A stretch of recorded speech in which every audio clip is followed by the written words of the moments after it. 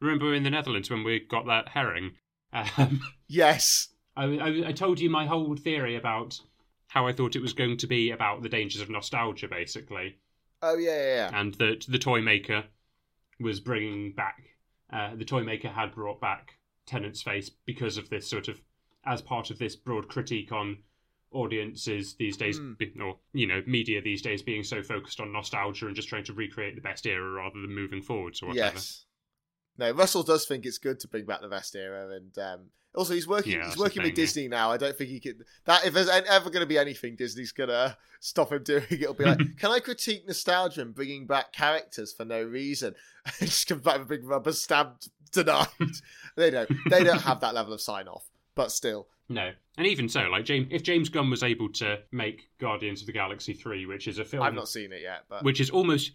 Okay, well, not to spoil it too much, but it is almost entirely about how badly he was treated by them and how much he dislikes Disney as a corporation. Yeah.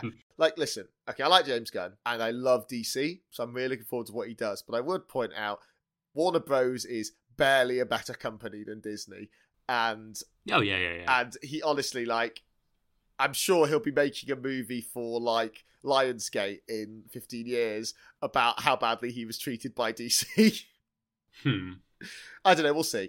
I'm actually really, like, he's got like the James Gunn master plan that, like, honestly, as a side note, the idea that, hey, why don't we just give directors a project and say, make a thing, and we'll give you, like, a couple of notes as to how to tie it into the overarching thing, but beyond that, tonally, you do what you want to do, is exactly how these things should be done. If they do a unit spin-off and it's not by Russell, I hope that's, again, the thing, it takes its own tone, like Torchwood did. It's what who do you think Disney... should run a Russell? Sorry, who do you think should run a unit spin-off? Man, if not Russell, yeah, because I've got. I think Peter Harness is. I think this is perfect for Peter Harness. Yeah, Peter Harness would be good. I'm trying to think of anyone. His 3 scripts are all about sort of politics, moral dilemmas, philosophy, things like that. That's exactly what this unit spin-off would need to stop it from just being basically Torchwood again. Yeah, I would really love to see if any of the Big Finish writers could write for TV, because they are so good.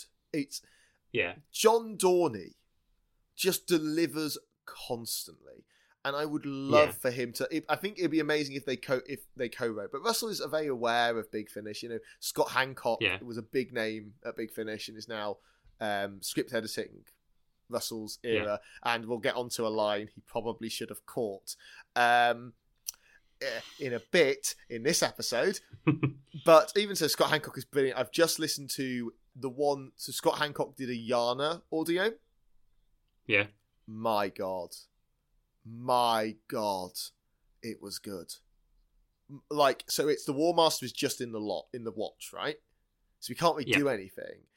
But what the War Master is able to do is basically give this guy that almost becomes Yana's surrogate son dementia, effectively, by influencing his mind.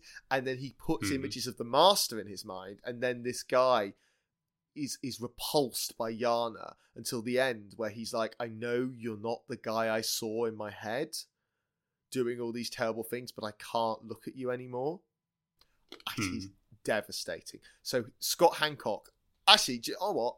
Scott Hancock, actually, could run. He's run a lot of Big Finish series. I think he could run a unit spin-off. I think he'll be involved, certainly. So there's a lot of people to choose from. I hope it's not all written by Russell as well. I think we know there's like 5 writers. Yeah, absolutely. Series 14, Series 1, whatever. But yeah, It's Series 14. What was our original point?